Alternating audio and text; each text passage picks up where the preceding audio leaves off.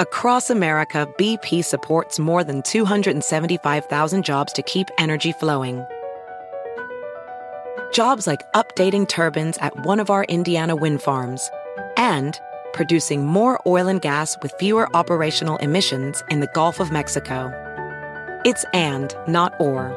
See what doing both means for energy nationwide at bp.com/investing in America.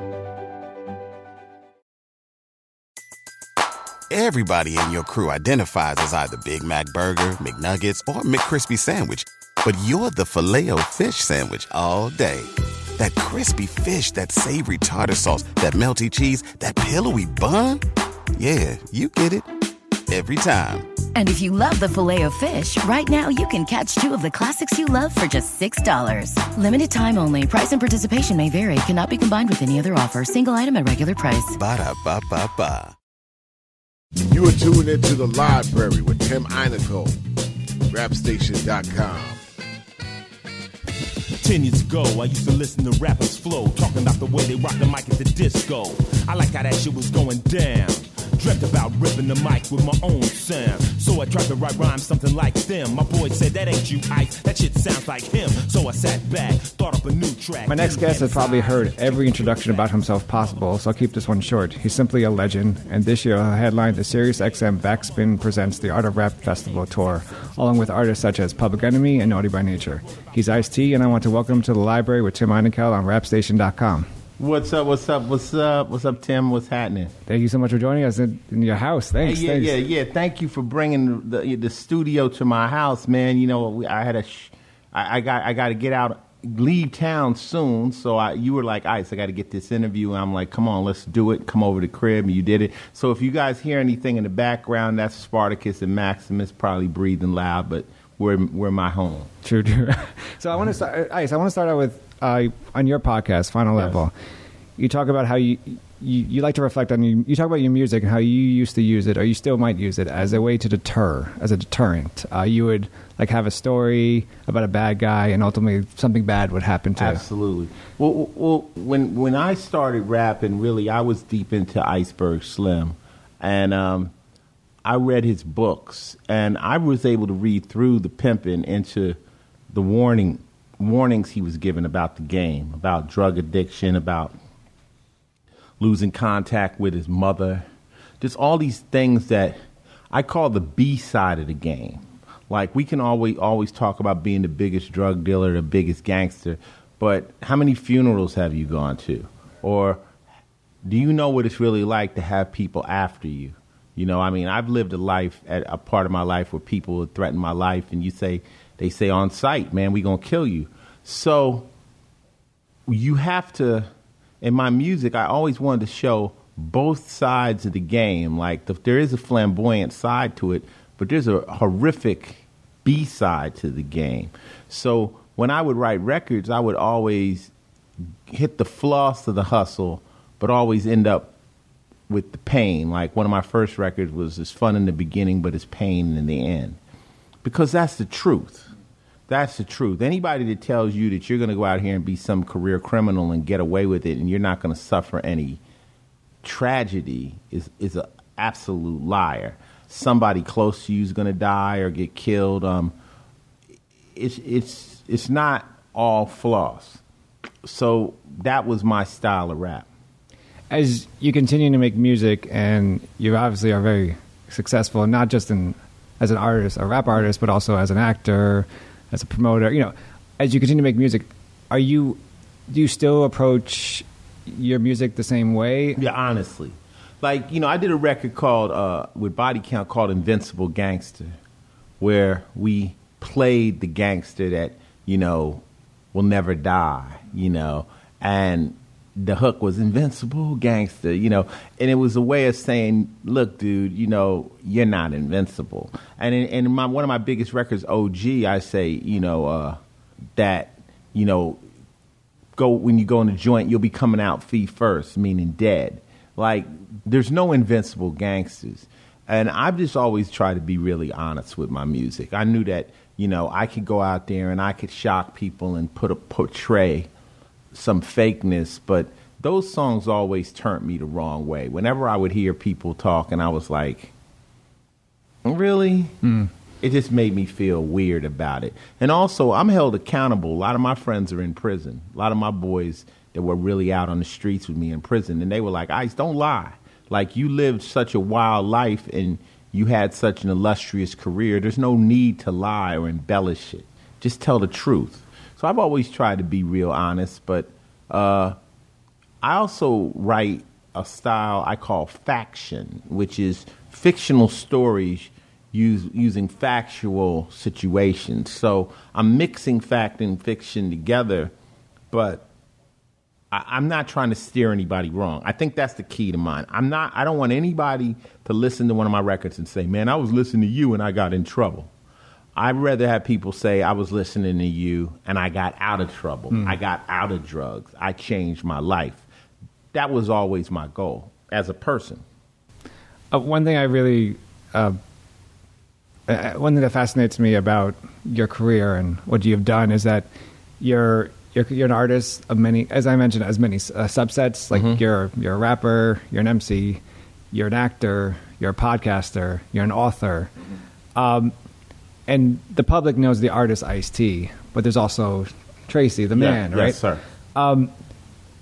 What is the major difference between Ice-T and Tracy, but also how do you separate these two? Well, Tracy has pretty much accomplished what he set out to do. As a person, I just wanted to get out of trouble, and I was looking for a lane. Now, this is coming from somebody who was not trying to get out of trouble, who thought that through the hustle of the streets, he could be successful. I just figured I'm going to be the biggest gangster, the biggest thief or whatever, and I would retire. Like, I was dumb. And then what happened was all my friends who I admired went to prison or got killed. And they told me, dude, you have another lane. Take it. Don't take this one. You don't want to sit up in here with us. You're free. So here comes hip-hop.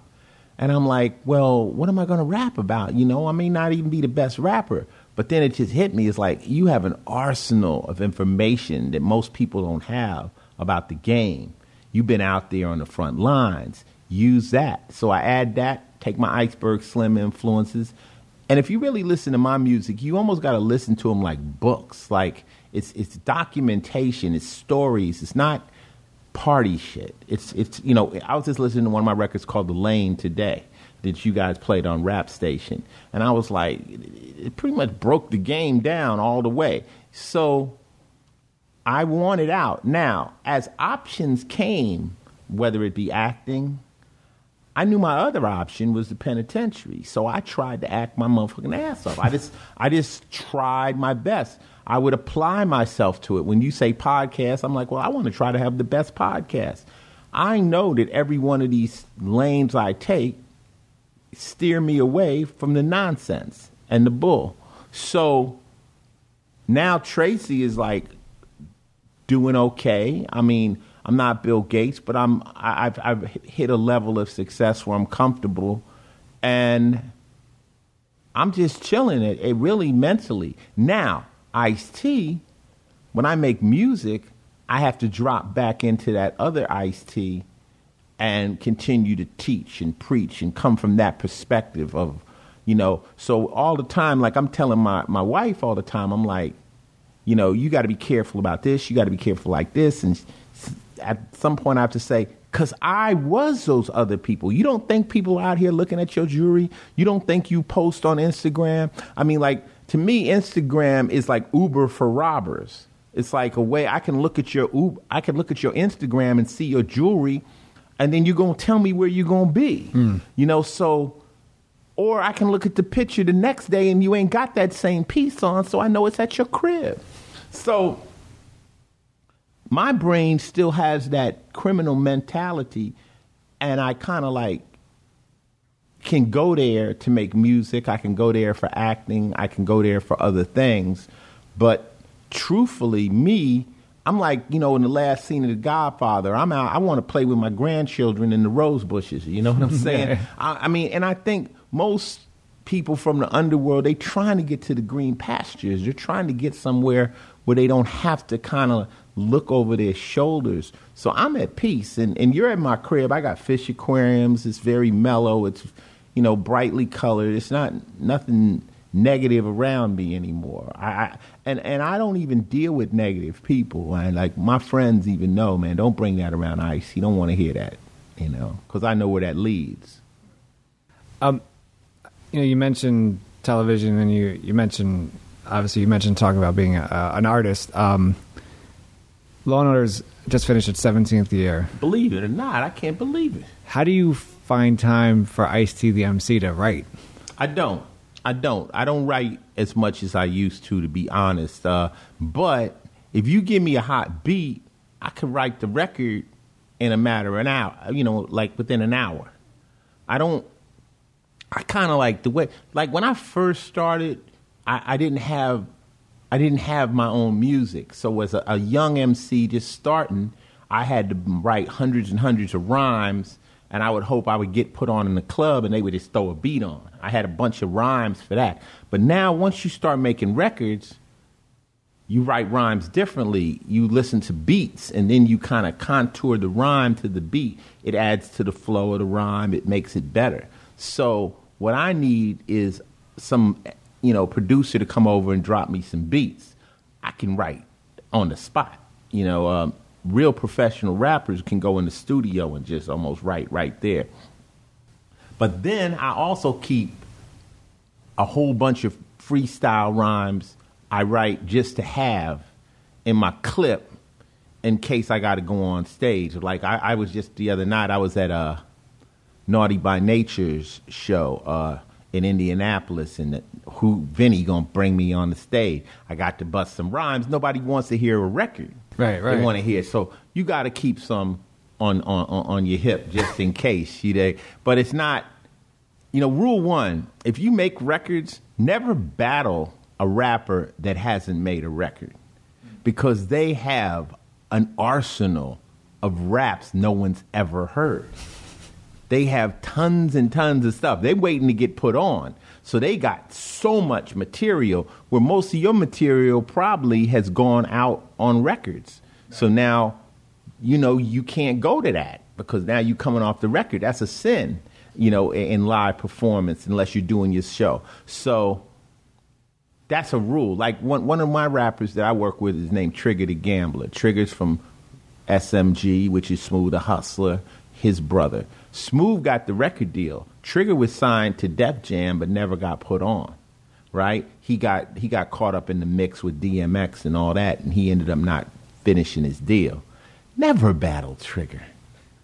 Never battled Trigger. Trigger can stand over here in his house and rap for 4 hours. Wow. Yeah. Just so many rhymes and rhymes and rhymes that have never really gotten on wax. So I would never do that. I'd be like, nah, I'll pass. Knowing from when you started and knowing to kind of seeing it all, seems like. And you kind of touched on this with interview with Davey D a while ago, and when you were talking about your album, Ice-T 6. But I want to get into that later. But knowing what you know now, is there a key for longevity for new rappers that come out, and how important it is for them to have their kind of feet in other industries or parts of the industry? Well, first off, I'm an album artist. I'm not a single artist. I never really liked making singles. I like making albums because I like making 10 songs to kind of mesh together between stuff. I also think if you're a real artist, a new artist, try to get people to feel you and know you outside of the music. Like, not just you clowning on Instagram or clowning on YouTube. I think that's why J. Cole has legs. I think because people kind of feel him as a person, Take advantage of your interviews and make them more than just promo moments. To me, a star... See, you could be a rapper or you could be a star. Pay attention. This is real shit. There's 5 points to a star in my book. It's your show, it's your video, it's your record, it's what you say in the press, And fifth, one of the most important, how you treat people who physically meet you. Like, you can have a great video but a whack show. You can have a great video and a whack show, but the album sucks. You can have all three, but then in interviews you sound like an idiot.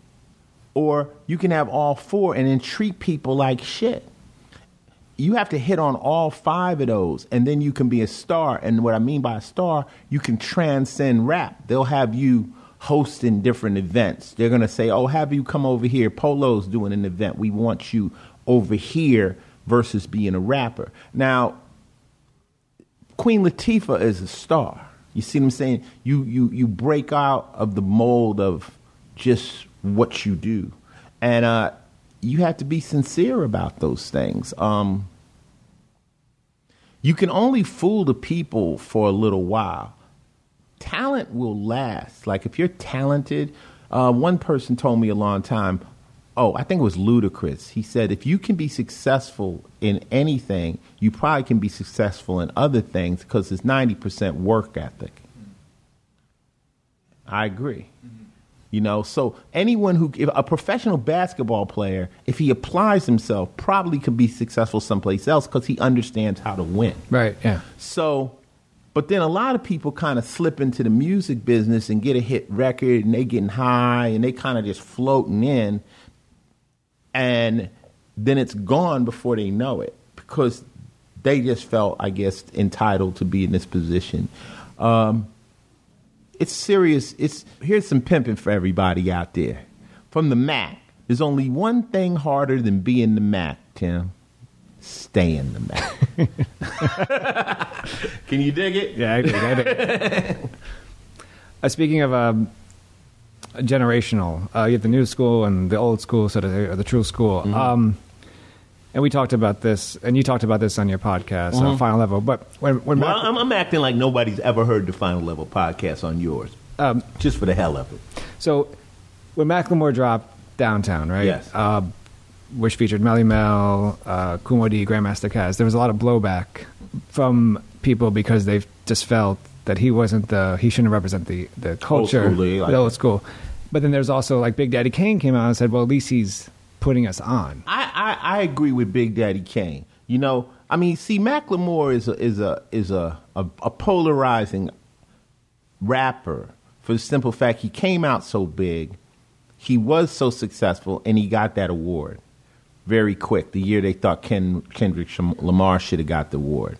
So therefore, he's now back on his heels. He's like, well, did I do something wrong? I always say, man, he went in the studio just like everybody else. You know, he might have got on pop radio a little bit easier than maybe a Big Daddy Kane could, but he put out some decent records. Then he decides, you know what, maybe I'm going to pay tribute to some of these OGs who the game wouldn't be even around for if, you know, wasn't for them. I think that was an honorable thing. You know, I told people I wasn't really crazy about the song. I didn't like the guy singing all high-pitched in the hook. I was like, come on, man, calm down. But the fact Mel was on there, Caz, people that really were my, you know, like icons, people I looked up to in hip-hop when I got in the game, I thought it was a very powerful thing. Now, did he do it because he really respected him, or did he do it as a political move? I don't think he got enough power as a political move. It was more hate than positivity. I think he did it because he really respected him. I mean, one of his early records, he said something about Wu-Tang. You know, you can't just really get into hip-hop and not have listened to previous hip-hop. Right. You know, you just can't rap and not say, you know, I mean, I meet so many artists today, there's like, man, I sat at home, I had bought 3 of your albums before I ever got my foot in the door. You know, so I think he is a true hip-hop fan, and he's just trying his luck on top of the beat, and you can't be mad at that. Why do you I mean, is there such a generation gap because of something with a label, like labels not allowing newer artists to take on older artists, or is it something different? It's political as far as putting people on your records. When you sign a record deal, when you have a record deal, you're signing what's called an exclusive recording deal, which means you cannot record on another label. So basically, you taking this label on as a pimp. The label says, I should sign to Warner Brothers if, KRS-One is on Polygram. The pimp's got to talk about it. You can't talk about it because you're exclusive to us. If that record's going to be on Polygram. Now, if the record's going to be on Warner, Polygram has to agree, and it becomes where the artists can't even call each other up and say, hey, man, let's make a record. Right. That's where the politics come in because you're signing an exclusive recording agreement. The reason labels do that is they don't want, whoever's hot. They don't want Drake to run around and record on all these other artists when they're on these other labels when they gave him the truckload of money for the deal. They're like, hey, wait a minute, you're selling records for them. So it gets into gangbanging and shit. But it takes away a lot of the musicality. It takes away the fact Chuck could call me up and say, Ice, let's do a jam. And that's what spreads everybody out. Now that most artists are kind of like indie, everybody's jamming together again. When you hear all these mixtapes, you're hearing all these artists working because they're saying, fuck the label and let's do it. Now, the listener says, fuck the label, but you can't do it. They just think, oh, yeah, this fucking... Then you get sued and you don't get your royalties. And, it's like people like people to be rebellious, like break the rules, but it's not them breaking them. It's easy to say, oh, Ice, why are you paying attention? Tell Dick Wolf to get fucked. No, dude. That's you. Just let me handle my business. And also, it's kind of your word, too, which is you're agreeing to this, that you're not going to do records on other labels, and then you want to do them. Now, I did it. I made Warner Brothers so much money that when I would record with other people, they would never say anything. Maybe because some of my other records with other people didn't blow up. I'm sure if one of those records blew up, they would call, hey, shouldn't we be getting some of that money? But they let me work with other people. It never became. See, a contract also is there, but they can pull it out when they want to. So you could be the executive, say, Ice is breaking the contract, but Ice just got us a platinum record. Let it go. Right. Now, if you want, you can pull the contract out, but it's petty when that happens. When people start pulling out contracts, shit has gone bad. This summer you're going to go on the Art of Rap Festival. Yes. Before I get into that, do you remember your first live show, and then also, or a live show, and then also which live shows have you seen or performers have you seen that you kind of take bits and pieces from? Everybody. Well, my first live show, I used to rap in garages. Like my friends, my DJ Evil E had a group called the New York City Spin Masters, and they would play around town in garages. Like in L.A., that's where the party would be. You'd have the house, then the garages in the back, and then that whole driveway would be full of people, and that's a house party. Most times we wouldn't be up into people's houses. And then so they had the gigs, and I would go with them and rap. And that's how Ice-T was getting his name around L.A. I would just pop up. I'm not even on the bill. But after the end of the night, everybody knew my name. My first real show, here's another one. I did a rap contest at Carolina West, and Curtis Blow was the judge, and I won. Wow. And that was a pivotal moment in my career because I'm still in the streets hustling. I just had a few raps under my belt. And to get up there in at a contest, which I wasn't even planning on going. It was just like the middle of the night in the club, and they like, we got to do a rap contest. And I'm like, my homies was like, go, go, go. And I did it, and I won, but Curtis Blow was a real rapper. Did you know he was going to be there? No, yeah, I didn't. I don't think we came there for Curtis Blow. Curtis Blow was in the house, right, you know. Okay. And then they was like, Curtis Blow is here, and we're gonna do a rap contest. And I'm like, what? I'm like, yeah. So I get in there and I'm rhyming, and he said I won. And for Curtis Blow, like I say, a real live rapper. At this time, he had Christmas rap out. He was the shit. I'm like, he thought I was that good. That kind of like made me really think like, shoot, I could have lost that and I could be in prison today. I could have been like, nah, I ain't rapping. But he knows it, and I've told him many times, and it was one of those moments that blew my mind. Now, as far as taking stuff from other people, I'm that artist that sits on the side of the stage through the whole concert tour. When I go out, when I'm on Rock Band, out on my rock tour with Body Count, I'm on the side of Cannibal Corpse stage. I'm on the side of Suicide Silence. I'm on the side of everybody who's performing. You learn two things. You learn what not to do. You learn what to do. You learn what works. And you're not going to bite, but you can become inspired. You can see. Like, I remember one of the nights, we were in Montreal, and I stood on the side of the stage, the Lamb of God.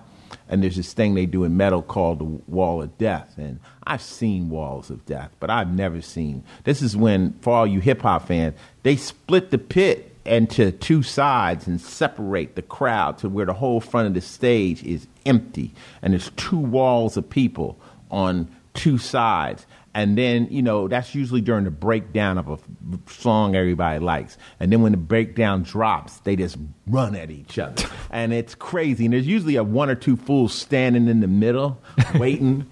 And it's just mad. And I saw Lamb of God do the most pristine Wall of Death in Montreal. And it was funny because Randy, the singer, he came off the side of the stage and he had them all backed up. And he was drinking water, and he comes over to me and Coco. He goes, "Watch this, Ice. Watch this. Watch this. Watch this." And then and the shit went bam. I was like, "Yo, that shit is dope." But of course, touring with Public Enemy, we're gonna be out there with them. We got some of the best performers out here. You're gonna get a chance to see Public Enemy, which is, to me, the piece de resistance of hip hop. It's like there's nothing like PE, especially with Flavor Flav. Now they got a band, and it's just Public Enemy. You got to go see that with Griff and the S1Ws and the whole shit. It's bananas. And then you get to see Naughty by Nature, who Tretch is one of the most powerful spitters.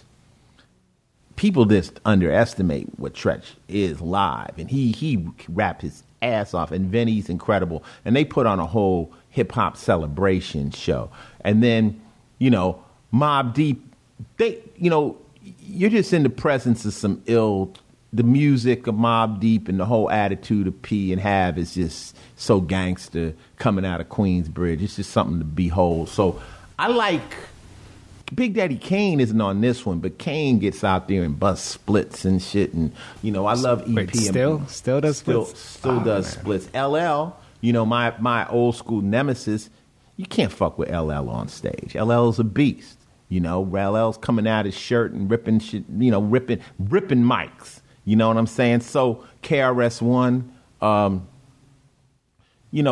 that's old school and stuff. And I've seen Kendrick Lamar perform, dope.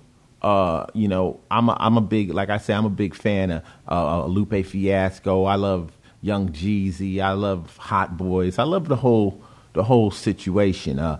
My thing is, what do you do after your hit records? A lot of rappers can get up there and they got that one song on the radio, and then it's just downhill for there, and they just kind of walking around back and forth. So, NWA put on a crazy show. Ice Cube and Dub C. To me, a good MC takes you into his world. Like, you'll know immediately that's their stage, and they're going to do whatever they want to, and you're going to follow suit.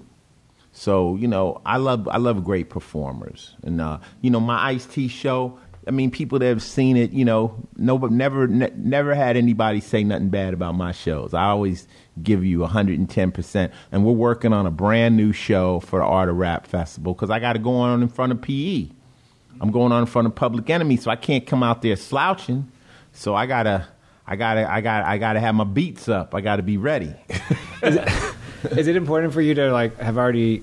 You mentioned Naughty by Nature. You mentioned Public Enemy. Obviously, there's Mobb Deep, EPMD, MC Lyte.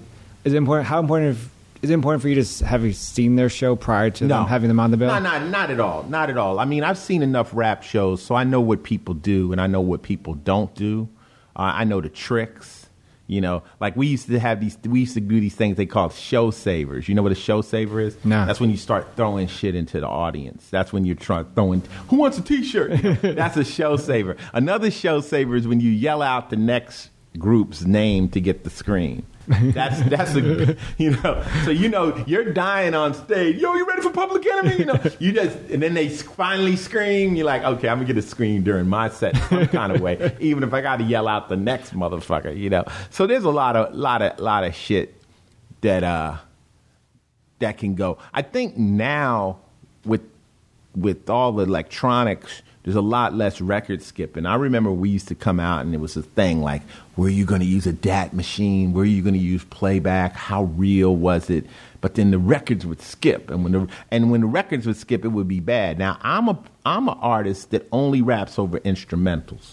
I'm not coming out there rapping over my vocal.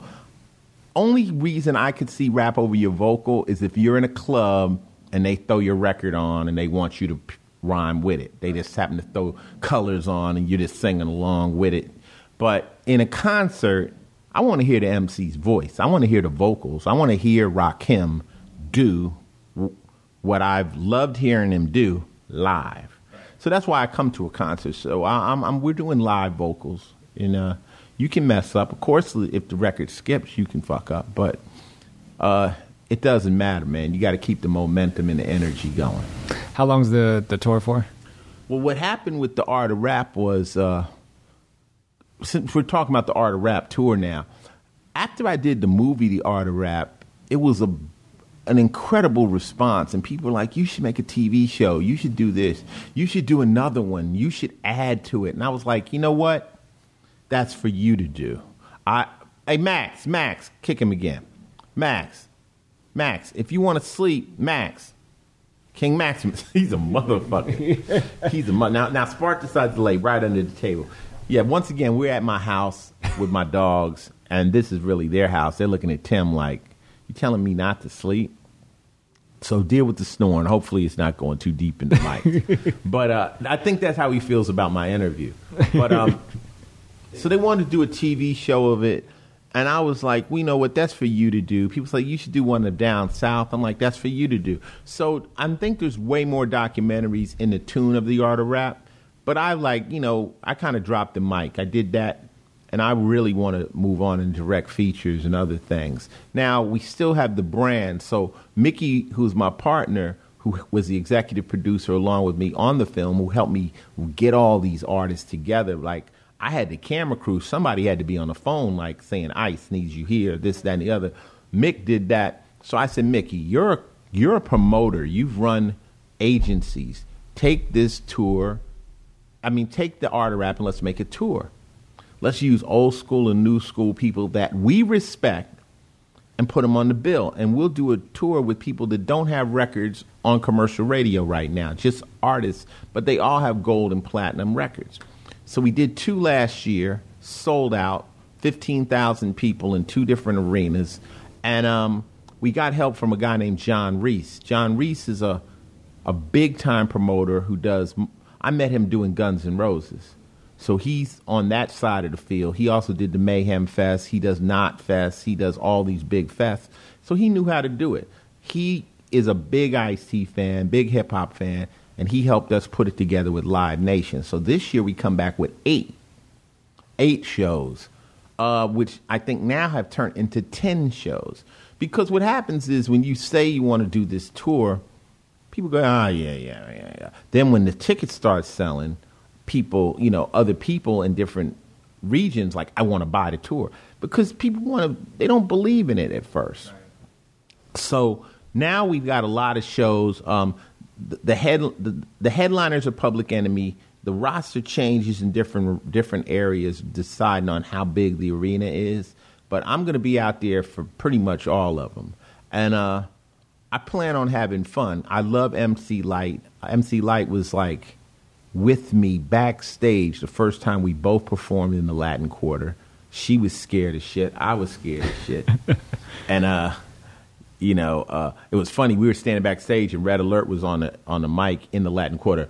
Attention, there are girls snatching ropes in here tonight. beware, there are girls snatching ropes. So it was one of those nights. It was one of those nights. So we're just looking to have some good shows out there and have some good fun and keep hip-hop alive. Before we finish up, I kind of ask you a few more questions. We got plenty of time now, Tim. You're in my house. We're kicking. We can eat a sandwich or something. We can chill. This Saturday, June 4th, it's going to be Ice-T 6, Return of the Real, will return 20. It'll be the 20th anniversary. It's crazy. In an interview with Davey D, it seemed like, when you talked about it, it seemed like this album really signified a turning point for you. You told Davey D that the album was on some real Ice-T stuff, and that it didn't matter if controversy followed because, quote, I've hit this level of success where I'm more dangerous than ever because I don't have to sell a certain amount of records. Yes. After the release of the album, did having that type of mindset? I've had that mindset, really. I've had that mindset ever since Home Invasion. And, you know, there's a pro and a con. There's one pro that when you're really, really hungry, you're so concerned about making this hit record that you're on it 110%. And there's another one that says, well, once you pass that and you now financially are straight, you can't make another good record. I did Return of the Real in my house. I had my own recording studio. I had people able to come through and pop up and, jump on the record and have some fun. I used DJ Ace out of L.A. to do a lot of production. I was just in my groove at that time. I think Home Invasion happened right during the cop killer controversy, so it was kind of hectic and sporadic. I was just mad at everything. Wow, shit. But then by the time I did Return to Real, I was just like back in my groove, just talking my shit. And, it's got some good songs on there. I think, the thing of it is when you do a bundle of songs like an album, if you can pull out of it 3 good records, it's a great accomplishment. But then a real Ice-T fan is going to eat up every track. Right. They're going to be like, yo. So I put on, like I said earlier, I'm an album artist. I want to put on an album and just ride to it like a Sade album. I want you to be able to go from one track to the next track. You're going to have favorites, but I wanted to roll smoothly. So that was the one we did with the Roman numerals with the bullet holes through it. And the fact that you're telling me 20 years is crazy. It's like I did so many records that every month it's an anniversary. I mean, it's so many, like, they go, oh, yeah, well, OG, 25 years, Brian Paves is 30 years. So I'm just like, so 20 years on that one. It's crazy, but it seems like yesterday. And then I slowed down making albums. I did after that, I did The Seventh Deadly Sin, which was kind of fun. And then I recently, 6 years ago, I did the Gangster Rap album. And people ask me now, they like, well, you going to do another rap album? I'm like, I'm not really motivated right now to do a rap album. I have to get inspired. Like, I got inspired when I listened to Scarface's album. When I listened to Deeply Rooted, I wanted to do a record. And I talked to Face about it. And Face like, I produced all those tracks. I'll produce you an album. And I'm like, you know what? Put you in a hotel out here in a month, me and you can knock an album out. It's possible, but, I might wait a few years till I'm 60 and just make an album at 60 years. Be the oldest rapper, Like when I say I got a rhyme, I say, I'm the old school nigga with the gray hair, paralyzed, still have you killed from a wheelchair. I think that if you ever could rap, it's not something you lose. I think that Miles Davis could play the trumpet as well the day he died. You dig? I don't think Quincy Jones could produce. I think he'll produce for the rest of his life. I don't think singers lose it. I don't think, it's not like football where you got to run and nothing like that. You just got to somehow use your voice and your brain. And now, could I make a record that would hit the top of the charts? I think I could under another name. I think I could put out a record that could be so dope that it would hit before they figured out who the fuck I was. Because I don't feel the resistance to me. See, I think there's a resistance to old school artists. Let me go there for a minute. I think that no matter how dope Nas makes a record right now, they might not want to spin it. just because Nas ain't necessarily in the club right now. They'll still spin Jay, they'll still spin Kanye, but they may not ever spin a Big Daddy Kane or a Public Enemy or, you know, whoever else again, because they have new artists which need to fill up those places. But if I went off to Europe and I rock with, say, Prodigy or somebody and call myself, you know, Ill Master Will or some shit, you know, and, you know, just people be like, that shit's dope. That sounds like Ice-T though, but that, you know, and they, so it'd be the same style. I mean, it would be the same. It would be Ill Master Will's same style. It could be a different style because I got a lot of styles. You heard Analog Brothers. I could flip it, but I could do some other shit and it could hit. But I would do it as a ghost name. You know, you got ghost writers, right. like ghost names. Like you be like, hold up, that's Rakim. You know, but because that way you could bypass the resistance of radio. And I'm not saying it's hate. See, the thing of it is I've been on the cover of so many magazines. I've done my thing. I've gotten my accolades. I'm not mad anyone else is on the cover of the magazines. It's only right. It's time for them, you know? So God bless them and stuff. But at the same time, I think that there is a little resistance to playing a classic artist. Will they ever play a LL record on the radio again in rotation, no matter how good LL Cool J is? So maybe you might have to come up with another name. And I put an album cover out with some little kids and shit standing there looking crazy. They be like, oh, this is a new GS9, motherfucker. We never heard of this little nigga like that. Before I know it, I got a hit record and I come out, ha-ha, nigga, it's me. You know? So, but music is music. And I just have fun. You know, I got some treats on the Art of Rap tour, some unexpected shit I'm doing with some new school stuff that's going to catch people off guard. They're going to be like, oh, shit, you know? So we'll see. Secret shit. You obviously had you have a huge discography. Mm-hmm. But do you ever go back and look at your discography or even look at new stuff you've written and are still kind of like in awe that you wrote this kind of verse? Like, is there a verse out there that you're like, oh, shit, I can't believe I wrote that? Well, you know what it is? It's like, it's so much stuff that sometimes people have to say that song's my favorite for me to go back and revisit it and go, yeah. You know, somebody on Twitter just sent me this thing where they went through all my records and I said, I read the whole article and I impressed myself. I was like, wow, that's a lot of music. My music is for a particular type of listener. People that want information, people that like the person that would like reading, you know, Mac and Gangster or some Donald Goins shit or some real hustler shit will really dig into my music. You know, I mean, if you want party music, if you want something different, you ain't gonna dig it. It's not for you. My stuff is for players. You know what it is? I always rap to myself. Like, my target audience was another dude just like me. I never rapped to girls. I never rapped to squares. I never rapped to people, even though a lot of my shit was attempting to define things like some of y'all niggas is bitches too, or straight up nigga, or I was trying to divine or hustler or you know, what a player really is or what a high roller is. It's like their definitions. I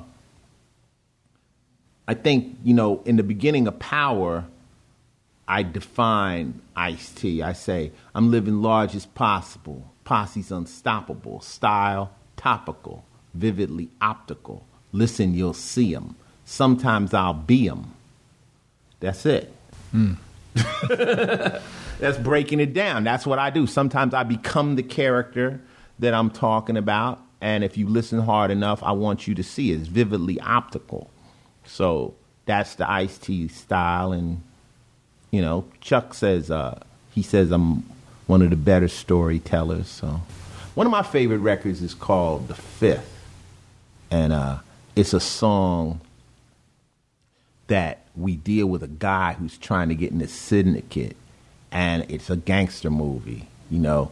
And and in the middle of it, it has a cinematic moment where this guy crossed me and I have to murder him in the middle of the song and stuff. Blood flows like sands of the hourglass. Cash moves everything. Bitches and G-strings. Gats flash and muggers make cream on a stick move. Improve your dope flow. Come max with the long dough. High rolling, back breaking plot diggers. The ill niggas. Comanche style. Blood letting weapons of death.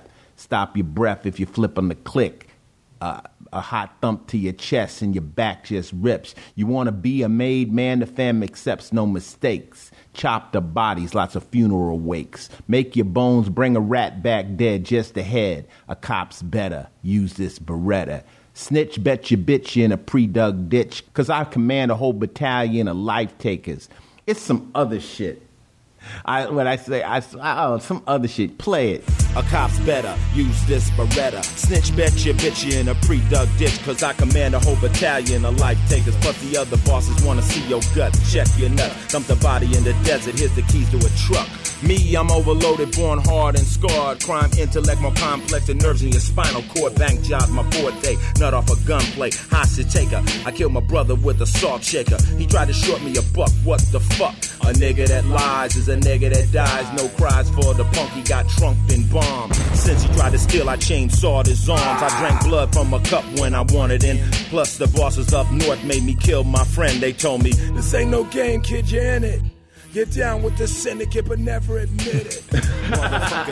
But, you know, that's one of my favorite songs, and that's not everybody's favorite, but I like the cinematics of it, the whole breakdown of the game, and the whole hook is, you know, who is this? And then the voice says the syndicate does not exist. Coming off where the mob used to always say the mob does not exist.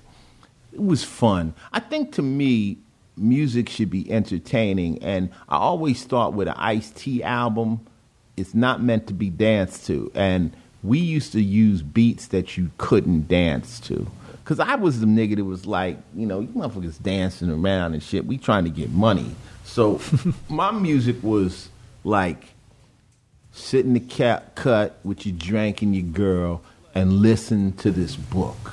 Right, okay. Listen to the game. Don't be dancing around when motherfuckers is talking. So that was my intent. And we intentionally used beats you couldn't dance off.